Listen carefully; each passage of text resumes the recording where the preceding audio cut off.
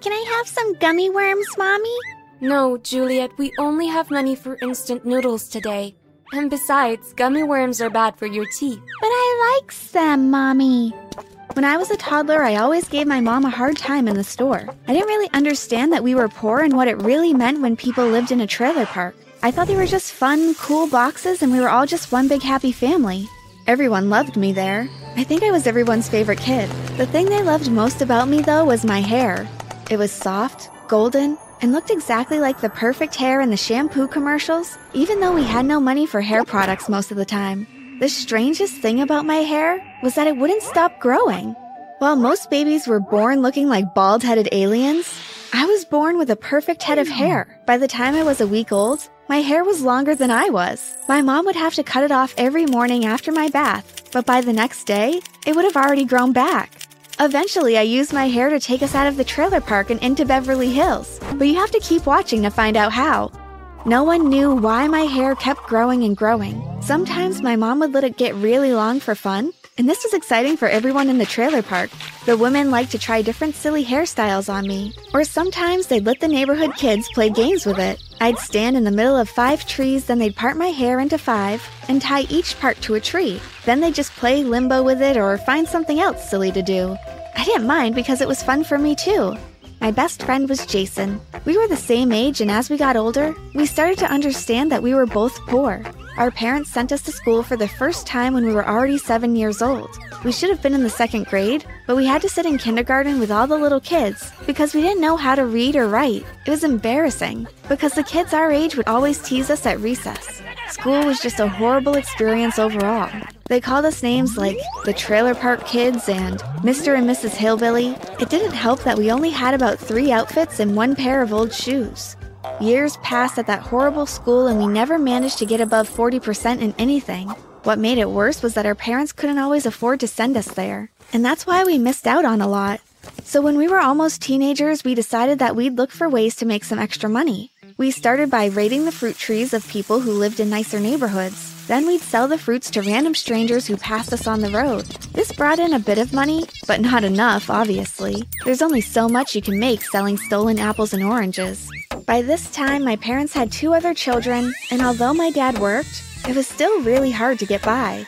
What do you think we should do? Well, if we can make money selling fruits we stole, I'm sure we can make money selling other things. Like what? Jewelry, electronics, that kind of stuff. But where would we get that? Well, we aren't going to school and most people aren't at home during the day. We're still pretty small, so we can sneak in and out easily. Stealing seems so wrong, though.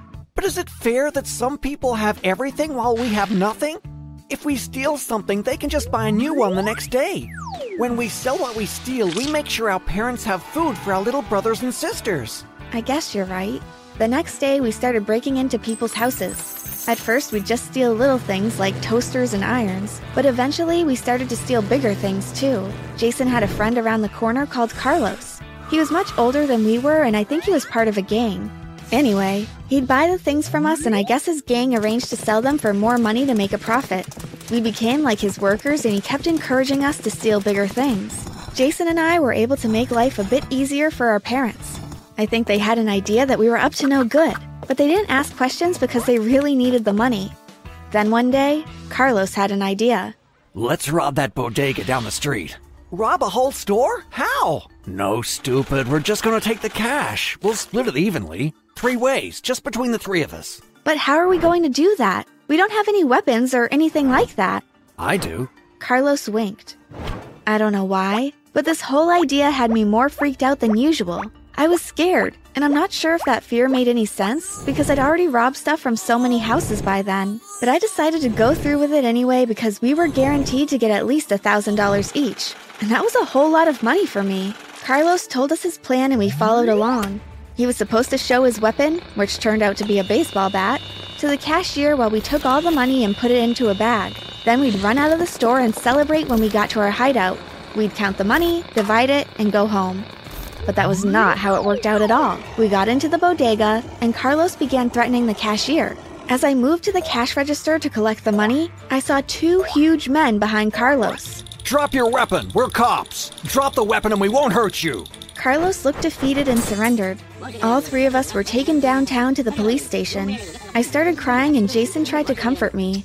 Carlos was arrested and sent to prison because he was an adult. Jason and I were kept in the station until our parents got there. Jason got to go back home, but somehow it was decided that my parents were neglecting me and that's why I had to resort to stealing. A social worker was brought in and she made the decision for me to be taken away from my family and placed in foster care. You can't be serious! Don't take our baby girl away from us. I don't want to go. I want to stay with my family. The decision is final. We already have a place for her. Don't worry, Juliet, your life is going to improve. I cried, begged, and pleaded, but she would not change her mind. I was taken away and brought to my foster family's home that night. They were a weird bunch, and I refused to speak to them. Linda and Mario were the mom and dad, but they honestly looked like they could be brother and sister. They were short and fat with black hair, brown eyes, and freckles. They had two boys who looked just like them. I didn't fit in at all with my hazel eyes and gold hair. I'm Todd. I'm Ronald. Do you want anything to eat? We have lots of sausages. Your hair is so pretty. I guess you don't feel like talking. Well, we'll show you to your room. You'll have a room all to yourself. We'd been waiting for the system to send us a girl for a while now, so it's all decorated with beautiful pink things. We hope you like it. I'm sure you didn't have all of this amazing stuff in the trailer park. I wanted to push Linda out of the window. Yes, the room was beautiful, but I didn't appreciate her talking about my real home like that. I got into bed and she closed the door. The next morning, I woke up hearing voices around me. Whoa! Amazing. I opened my eyes and screamed. Todd and Ronald were standing over me. What are you doing in here? Creeps! Mom and Dad told me to wake you up for breakfast, but then we saw your hair. It wasn't this long when you got here. Amazing. It's so beautiful. You're both creeps. Leave me alone. I was so upset about what happened the night before that I'd forgotten about my hair. I decided I couldn't keep it a secret from them anyway, so I just went to breakfast with my hair swinging next to my knees. Wow, Juliet, that's some amazing hair you have. Was it this long last night? No. Wow, it talks. It was a Saturday, so we just stayed home and these four weirdos kept trying to talk to me. I just wanted to go back to my parents, and most times I wanted to burst into tears. But I kept strong. They forced me to go to school the next week. I was put in a 9th grade class, and trust me when I say that this experience was even worse than getting picked up by the cops for trying to rob a store. Everyone treated me like I was contaminated and I understood absolutely nothing. I couldn't read that well, and maths was a nightmare. So this nightmare went on for about a month, and living with Linda and Mario wasn't as horrible as school until I found out they'd been stealing my hair. Every morning I used to cut off a bit of my hair before school, and I'd throw it in a little trash can in my room. I used to think that Linda just threw everything away into the regular trash, but one night I heard them talking in the living room, and I was horrified. It was about midnight when everyone was supposed to be asleep. I left my room to get something from the kitchen when I heard them talking. So the lab test determined some of the strands of her hair actually contained diamond particles. I don't know how it's possible. It makes no sense, but they already identified a place that would buy it. They wanted me to bring her in so they could conduct some tests, but I said no. It'd be better to just cut her hair every time it grows and sell it. I don't think she wants to become a lab rat. Plus, she never has to know. Just take the stuff out of her trash can every day. We could be filthy rich. Not so loud. You're going to wake everyone up. Ugh, despicable, I thought. But hearing that conversation was about to save my life. The next day, I pretended I was going to school. I hid in the bushes until I was sure they'd left the house to go to work. Then I went to their bedroom to look around. I wanted the address of the company that would buy my hair. I went through all their drawers until I found an envelope with a big diamond drawn on the top. I shoved it into my pocket and ran out of the house. I ran and ran until I reached the trailer park.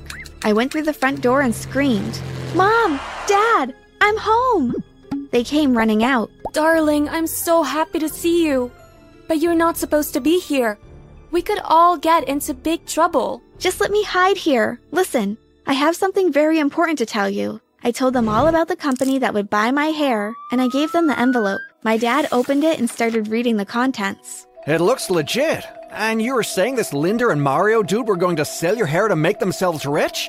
Well, we can just use this for ourselves. Yes, that's exactly what I was thinking. Okay, dear, but I don't know if it's safe for you to hide here. I'll ask Mrs. Wilson next door if you could stay there for a while. I don't think the police would search her trailer. I hid out in Mrs. Wilson's trailer for a few days. We heard on the news that Linda and Mario had filed a missing persons report, but somehow the police never came to search the trailer park. My dad tried to sell some of my hair, and when he came home with $10,000 one day, we all nearly fainted. Our lives are about to change. Definitely, but only if Juliet agrees to let us continue selling her hair. Of course! In a few months, we had enough money to buy a huge mansion in Beverly Hills. After my parents paid for it in full, I turned myself into the cops and told them I'd run away from my foster parents. My biological parents were called in and they made the case that they were financially stable now and could afford to take care of me. The social worker came to tour our mansion and she nearly fainted. So my parents were allowed to keep me. My mom just finished her master's degree in finance, and my dad is working on becoming a certified mechanic. My brother and sister have the life I wish I had when I was a kid, and I'm happy I could have done that for them. They go to great schools, they have great rooms, and I always make sure they have the best toys and latest gadgets. Oh, and do you think I forgot about Jason?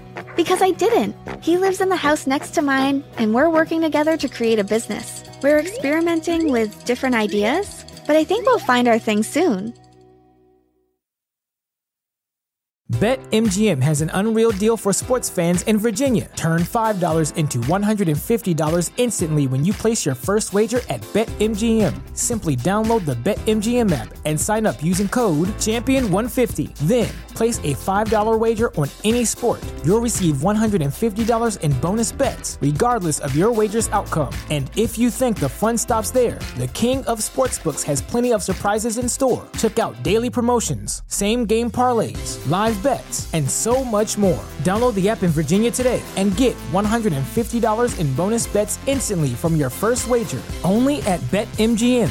BetMGM and GameSense remind you to play responsibly. See BetMGM.com for terms. 21 plus only. Virginia only. New customer offer. Subject to eligibility requirements. Rewards are non-withdrawable bonus bets that expire in 7 days. Please gamble responsibly. Gambling problem? Call 1-800-GAMBLER. Promotional offer not available in Washington, D.C.